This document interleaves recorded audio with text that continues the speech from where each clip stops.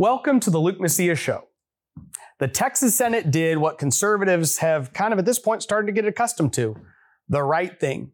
They acquitted Ken Paxton. And if they had moved forward and actually prosecuted him, impeached him, and convicted him, even after there was absolutely no evidence given by the Texas House of Representatives, it would have set probably one of the most dangerous precedents we have witnessed in Texas politics since my time in 2006. The Texas House since then, Dade Phelan, Andrew Murr, Jared Patterson, have literally now grown to an even bigger conspiracy. Now the entire place is corrupt. The whole Senate is corrupt. Dan Patrick's corrupt. Ken Paxton's corrupt.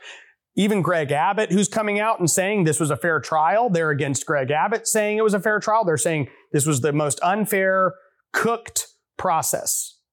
Never mind the fact that they didn't produce any actual evidence.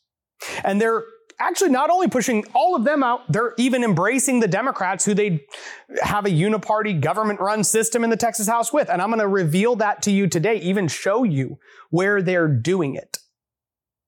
Also, by the way, I'm going to talk about why God is good. It's something I've heard a lot the last couple of days, but in the context it's used, it's a little bit of a pet peeve of mine. And so I don't like the way it's used in this context. So we're going to talk about that. And then also, I'm going to bring to you a speech. If you have not heard Dan Patrick's speech that he gave after the conclusion of this trial, you have to. It's probably one of the most historically important speeches in Texas government history. It could change the course of our state, and we're going to break that down for you today. Let's get to the show.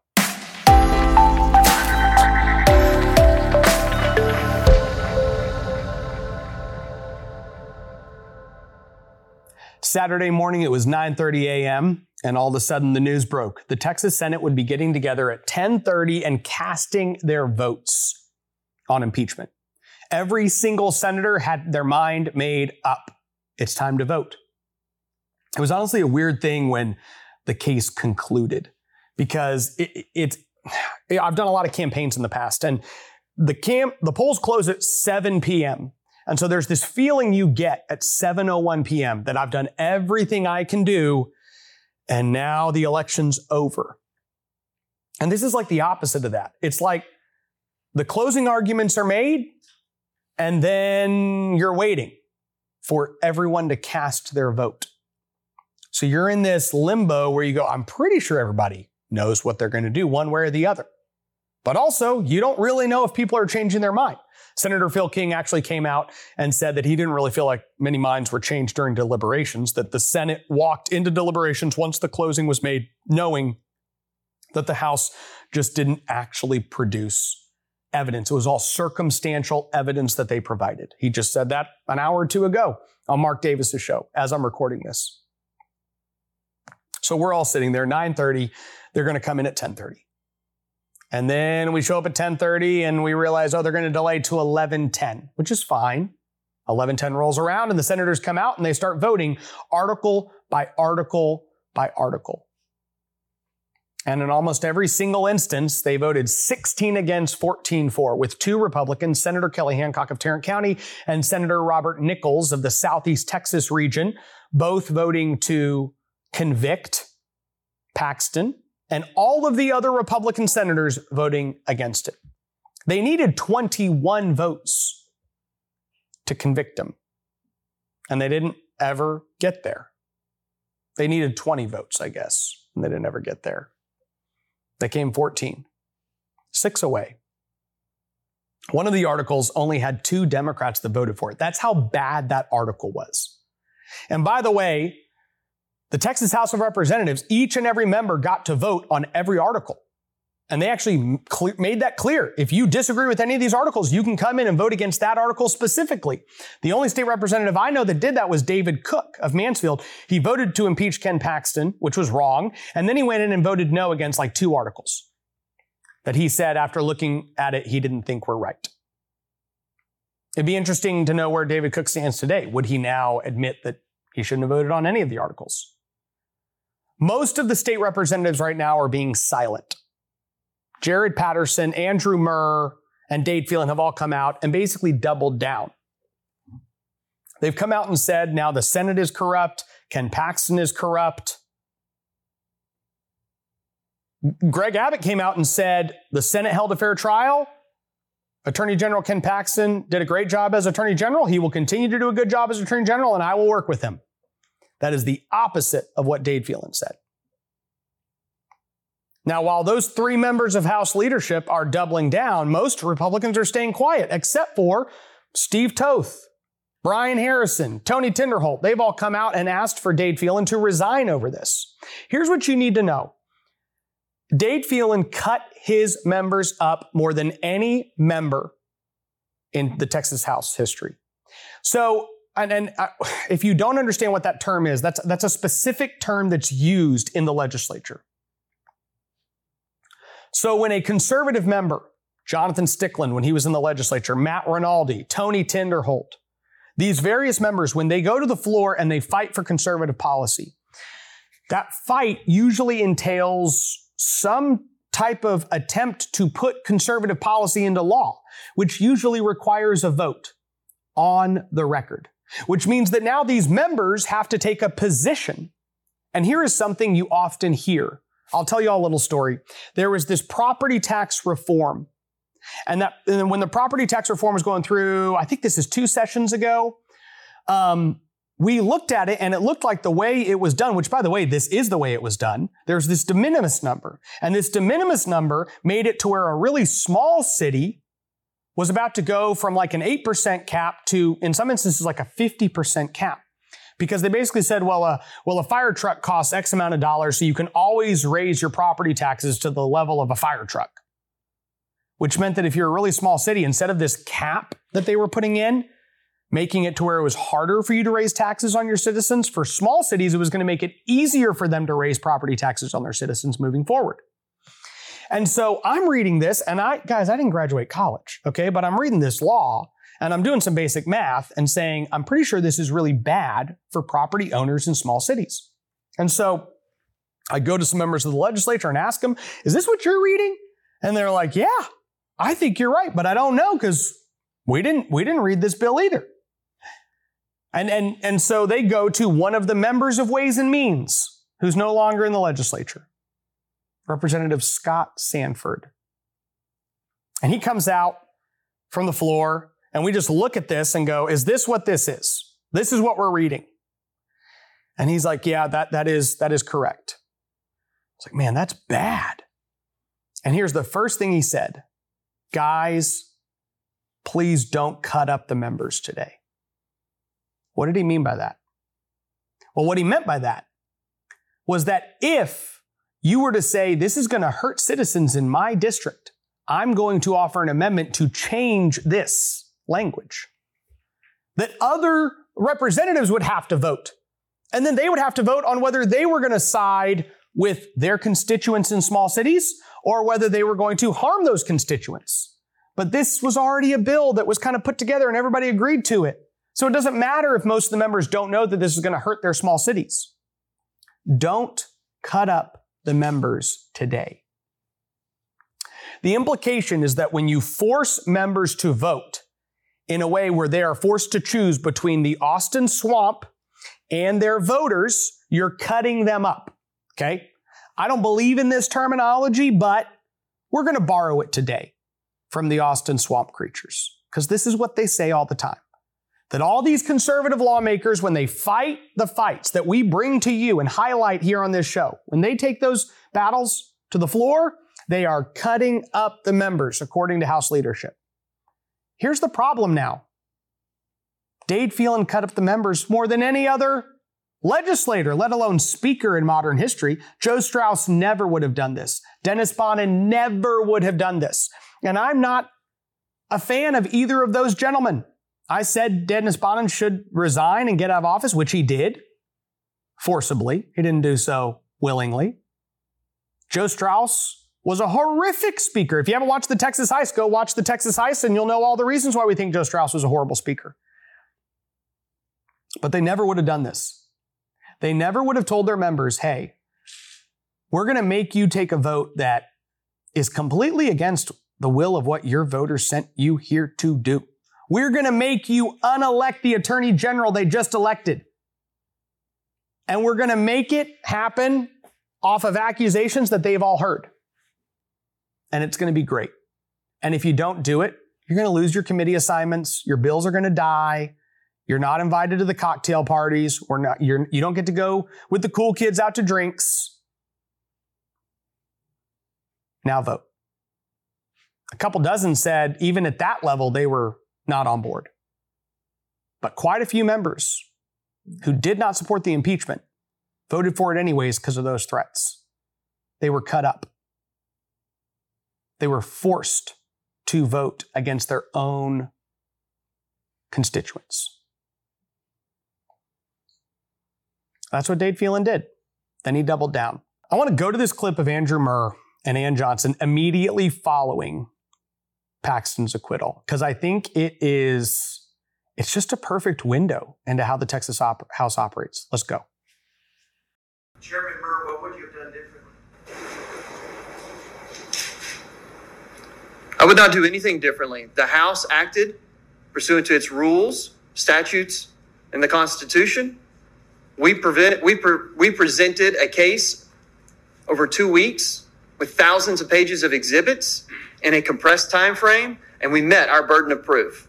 But I'm not part of the jury that makes the final decision, and that was up to the Texas Senate pursuant to the Constitution. Hold on. Retribution for the House members, especially Republicans and yourself. Answer some questions here. I am incredibly proud, and the people of Texas should be incredibly proud that the Texas House, in an overwhelming bipartisan manner, said that public trust was more important than politics. And the Lieutenant Governor did signal to us weeks ago that this was not going to be a civil or a criminal trial, but a political trial. And it surely was. Those that voted to acquit were wholeheartedly Republican. The House took a stand on the evidence that was to be presented.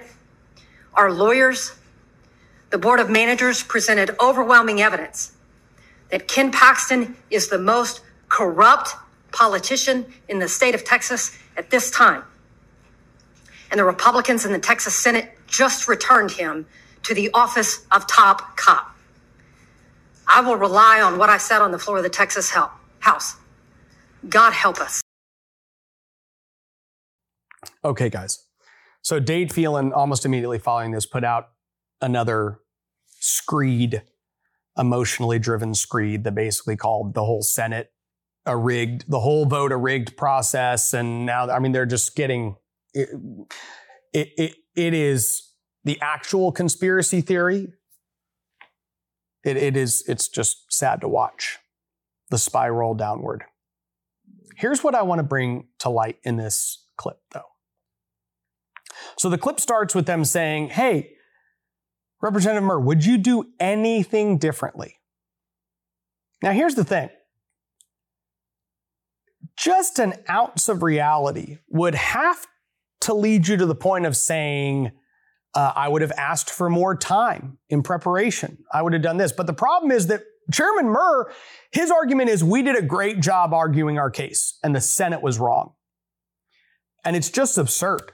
There are people I know personally in Texas politics that wanted Ken Paxton to be impeached, that do not support Ken Paxton politically and actually believe the accusations against him. We disagree. But these are people that I agree with in other areas of Texas politics. And those same individuals have told me in the last week, yeah, this was a horrible case. The prosecution's own witnesses were undermining their own case. This is how bad it was. People who have told me, I don't like Ken Paxton, I don't want him to be in Texas politics, have also told me I could not vote to convict him if I was a juror. And Andrew Murr is there going, I would not do anything differently. Is that really what he's going to tell all the Republican members in the Texas House who they just made walk this plank? Let's do it again. That's absurd. Then they ask him, hey, what are the political implications or consequences to Republicans who took this vote with you? instead of being a Republican leader and saying, this is why we did it, he literally looks to the radical Democrat to his left. Ann Johnson is literally the most, if not one of the 2 or 3 most radical Democrats in the Texas House. She is a far left, radical Democrat from Houston. He looks at her and goes, you want to answer questions?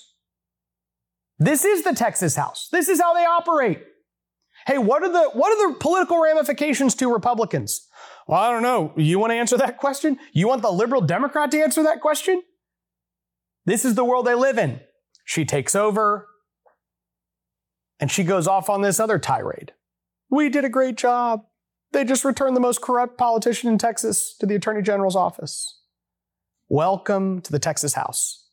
They seem to be doubling down on the broken system that they all exist in. Everyone doesn't have to do it. There are a lot of conversations happening today between people who supported the impeachment process that are now looking at it going, we probably need to change the way we're doing business in the Texas House. And it has to change. Democrats need to stop being given massive amounts of control in the Texas House. It's why the Texas heist drew such a clear picture of this. Democrats are handed massive amounts of power, and then literally the House leaders operate as if the decisions they make are made between the select group of 10, 12, 20 of them and the select group of 5 or 10 of the top Democrats. That's how it's run. And then the Democrats are given effective control over entire sections of policy.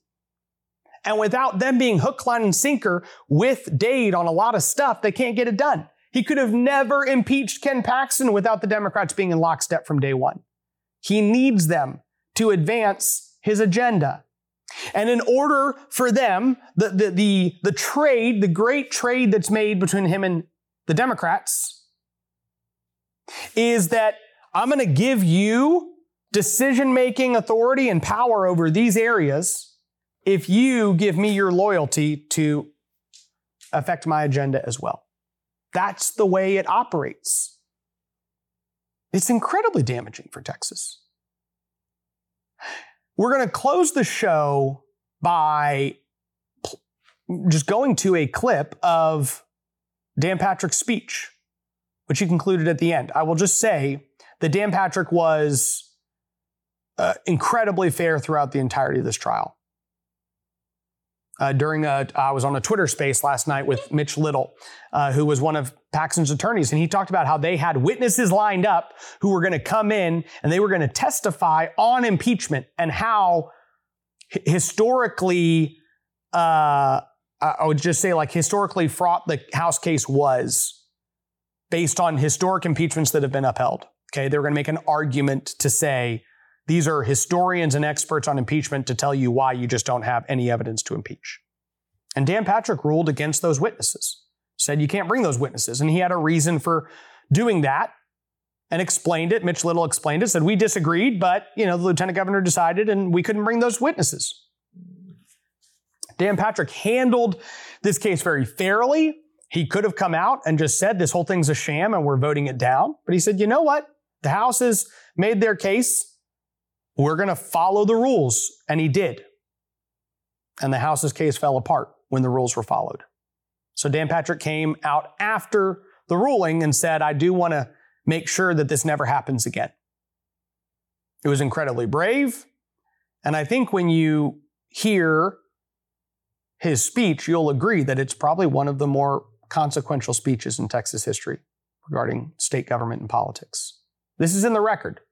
So that 100 years from now, when some other insane speaker decides, hey, I could just impeach a political opponent, his lieutenants can say, well, we went and looked at the record, and that didn't work real well 100 years ago. Where do we go from here? Here's what I want to encourage you with. Most of you are going to be really excited about what happened over the weekend, and I can feel the energy. I have gotten dozens of emails, just LukeMacias.com, just like emails are pouring in, replies back to my email blasts. If you go to my Twitter, at the very top is just a link where you can sign up for my email alerts. And I send out daily alerts during the impeachment trial. We're going to go back to once a week moving forward because I don't have time. I didn't sleep for 2 weeks. But where do we go from here? The energy is off the charts. Here's what I need you to know. This is a battle victory. This is not a victory in the war. Texans for Lawsuit Reform just pushed really hard to try to impeach Ken Paxton. They're sitting on over $30 million. The casino gamblers are going to spend tens of millions of dollars in this upcoming Republican primary to try to keep the status quo in the Texas House in power. They would love for it to get more moderate. That's what we're up against. So all of my episodes this year that I've talked to you about, joining a local conservative club, getting engaged, owning your precinct, making donations to conservative organizations that are in this fight, every dollar that was spent in the last 2 weeks had a major impact. We have Democrat senators saying, the people of Texas were watching this, and a lot of people were getting them excited about it, and that absolutely had an impact on the Republican senators who cast their votes. And I believe that. I believe it seriously impacted just a handful of them. I think the vast majority of the Republican senators who voted right on this issue voted right because they knew it was the right thing to do and because they saw the complete lack of evidence. I think there are a handful of Republican senators who came in at the end because of the efforts of all of you.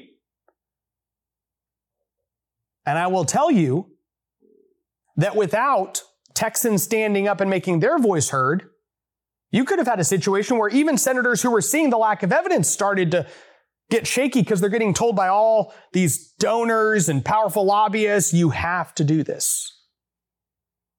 But they were willing to say no. And they knew you had their back. But you have to now channel that into more activism, more work, more organization, more support, more effort. You have to be more engaged in the campaign process than you've ever been.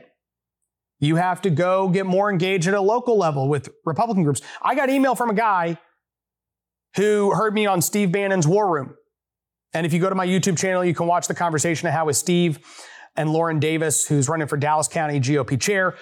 Literally, like the Senate ended and we went live. I mean, I was watching the last vote take place and then went live with Steve and we talked for 45 minutes. So it's like the most raw reaction you'll get. I had no time to prepare anything. It was just, well, the votes happened. Now what do we think about it? I had a guy reach out to me through that show, through my website, and he's like, I didn't even follow Texas politics until this. I didn't even know we had a Texas House that was corrupt. I don't understand what kind of alliances are going on. I sent him a link to the Texas Heist. He said, I'm watching it tomorrow. Then he emails me and he goes, hey, I need to get involved. This guy lives in Palo Pinto County.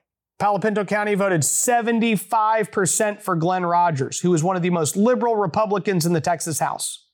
I said, are you involved at all locally? Nope. Do you know any of the conservatives in your community? Nope. Have you ever gone to a local meeting? Nope.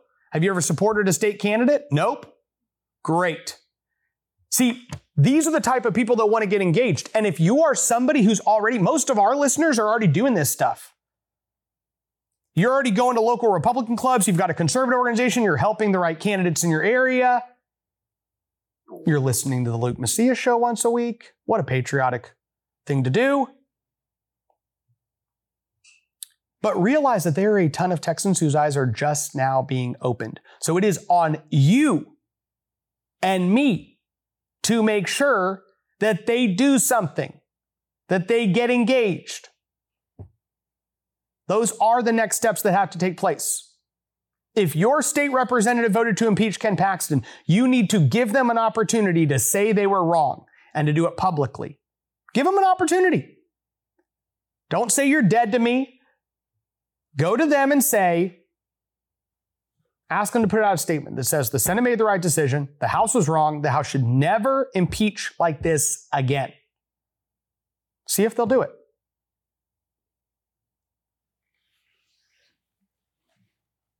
If not, you need to look for people to run against them. If there's somebody who is running against them, you need to vet them.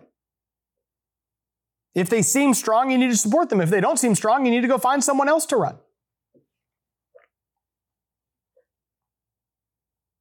This is what you should be doing. This is what we have to do. Last thing I want to say before we go to Dan Patrick's speech is that God is good. But, I know it's weird to say but after God is good, okay? That's weird. But I'm not saying but sometimes he's not good. What I'm saying is that I got a ton of emails. I mean, I bet you I got over 100 emails from Texans the day Ken Paxton was acquitted. And all of them said, God is good. Well, I want to make sure I'm using my words accurately and correctly. I got hundreds of emails after the acquittal. I got at least 100 that literally just said, like, God is good, so on and so forth. And I just want to take a quick step back to remind us all that God is good all the time. At church on Sunday, we have our section called Prayers of the People, and we pray as a congregation to God. And one of the things we pray for every week is our leaders. And we pray for President Joe, Vice President Kamala, Governor Greg, Mayor Ron. Traditionally in the Lutheran Church, you use like the first names of your local elected officials, state officials, senators, congressmen, Congressman Chip, Senator Ted. It's just a little bit of a reminder that these are just men. They're just men. The same first name as a bunch of other people. Joe. You know a lot of Joes. We have a president. His name is Joe. Compared to the creator of the universe, the God that is good all the time, he's just Joe. He doesn't hold a lot more weight than you or me. So God is good all the time, and that's really important for us to remember and understand. So this Sunday, a name was mentioned that doesn't normally get mentioned, which is our Attorney General. We don't usually lift up the Attorney General on a weekly basis. Probably just because there's a lot of things we pray for. It's usually like president, vice president, governor, mayor. It's kind of the standard. Throw some other names in there. The Attorney General was mentioned. But the truth is, we should pray for our Attorney General regardless of whether it's Ken Paxton or somebody who's replacing Ken Paxton because he got convicted. God is good all the time. That same God that is good all the time has also, I think, called many of us to engage in the political process. He's also set forth the things that are good and right and true and just. And we are called to stand for those things specifically in the actions we take, in the things we say, in the positions we hold.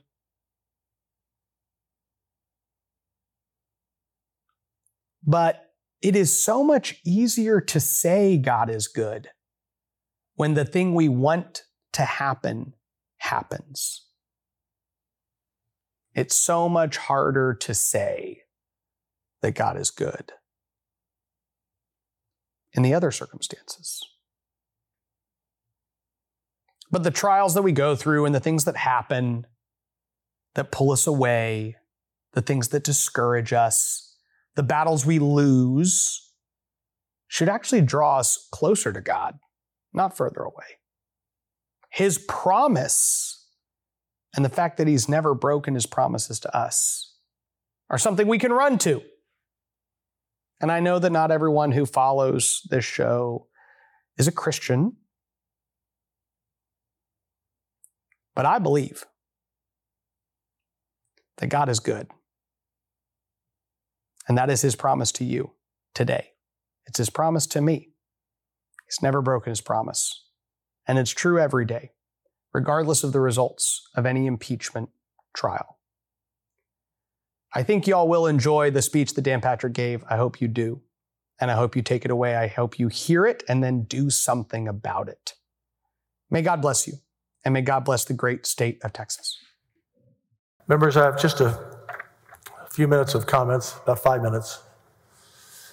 I've been unusually quiet for the last 3 months since the House of Representatives sent the articles of impeachment against Attorney General to us on very short notice in the final hours of the regular legislative session.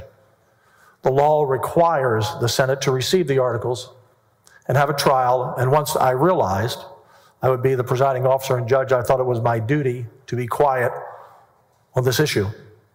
Otherwise, how could I oversee a fair trial? I've done my very best to do so the last 3 months, and especially the last 2 weeks.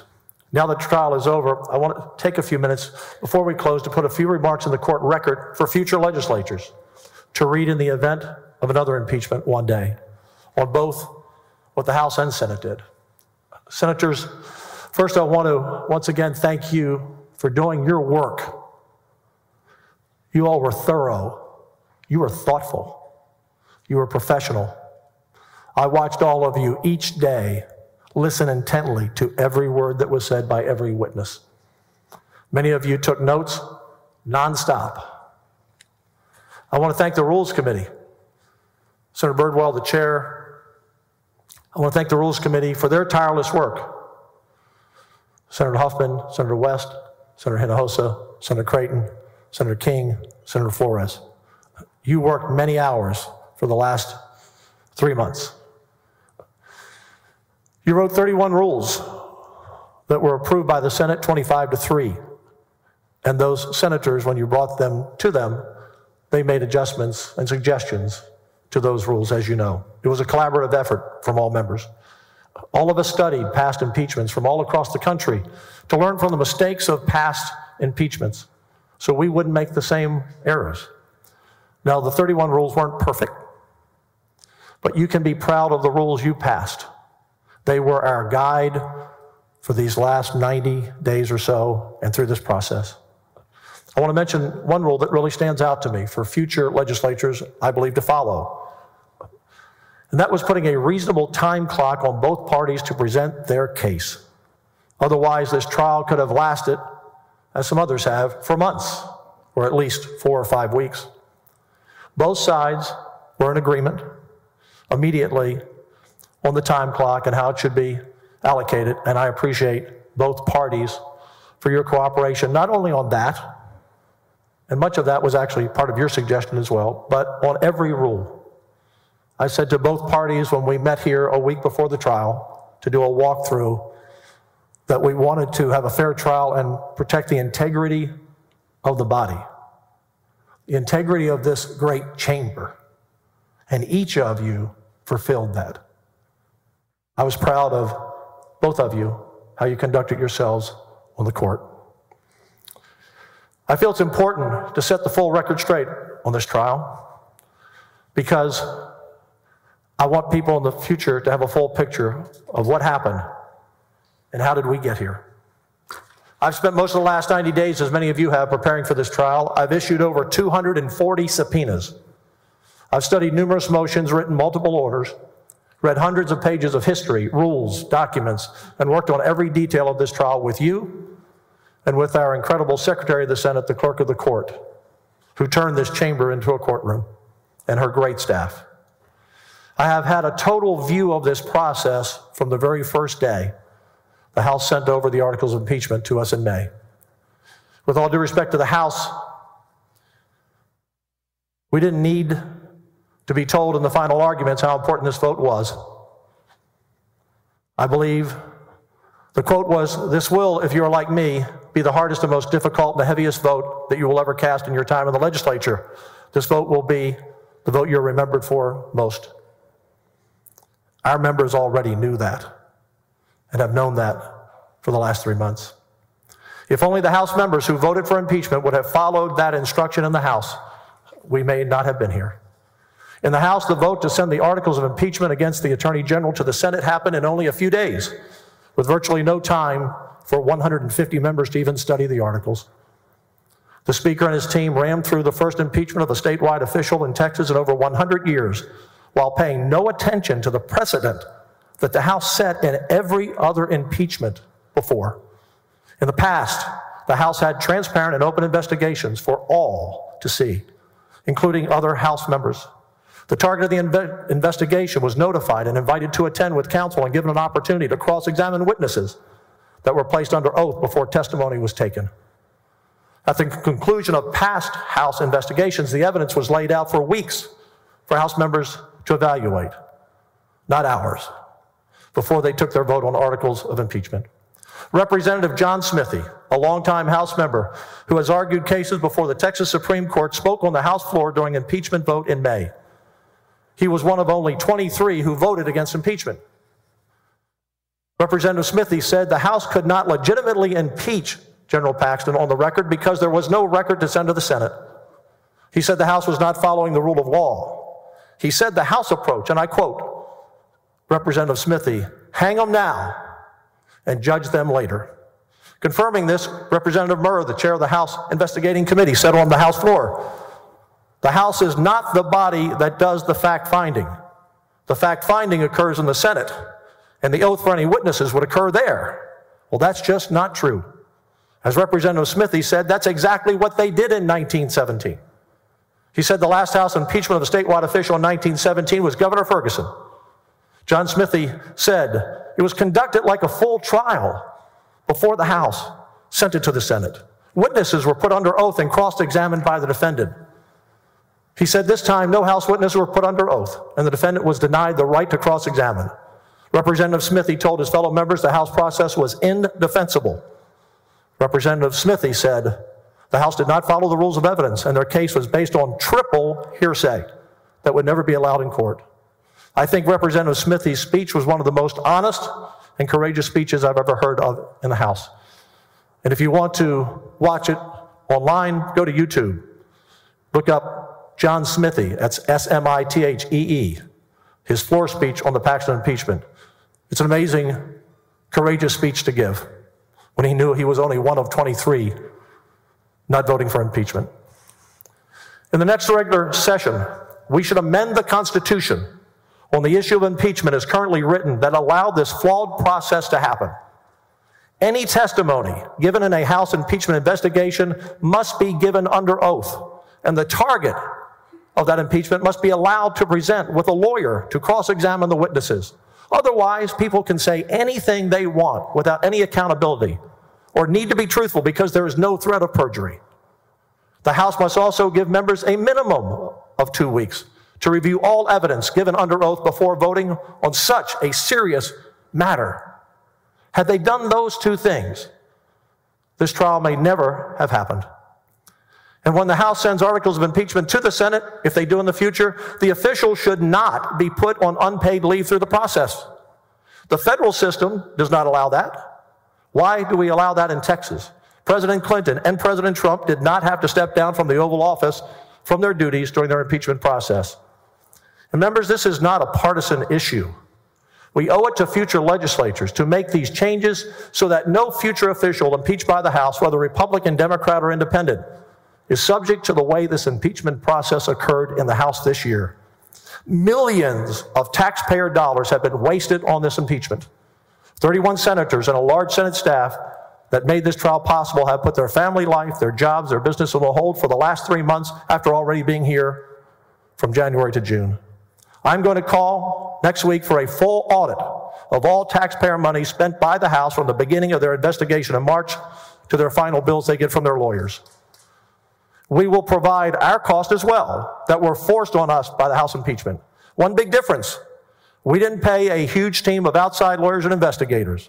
We did it mostly with our own staffs, working endless hours with no extra pay. As Representative Smithy said, this is not the way it has happened in the past in the House. That's why I believe we've only had 2 prior impeachments.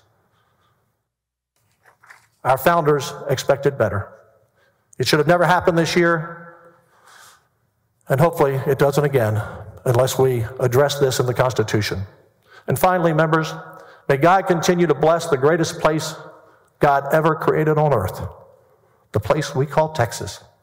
We are the envy of the world. We are the America that all America used to be, and that's why people move here from every state in the Union by the hundreds of thousands every year. Members, each of you took an oath on the Sam Houston Bible on the first day of this trial. And I know no matter how you voted, you lived up to that oath in how you saw the evidence. I thank you again for the professionalism you demonstrated every day for the last 3 months. I'm honored and I'm proud to serve with you as Lieutenant Governor.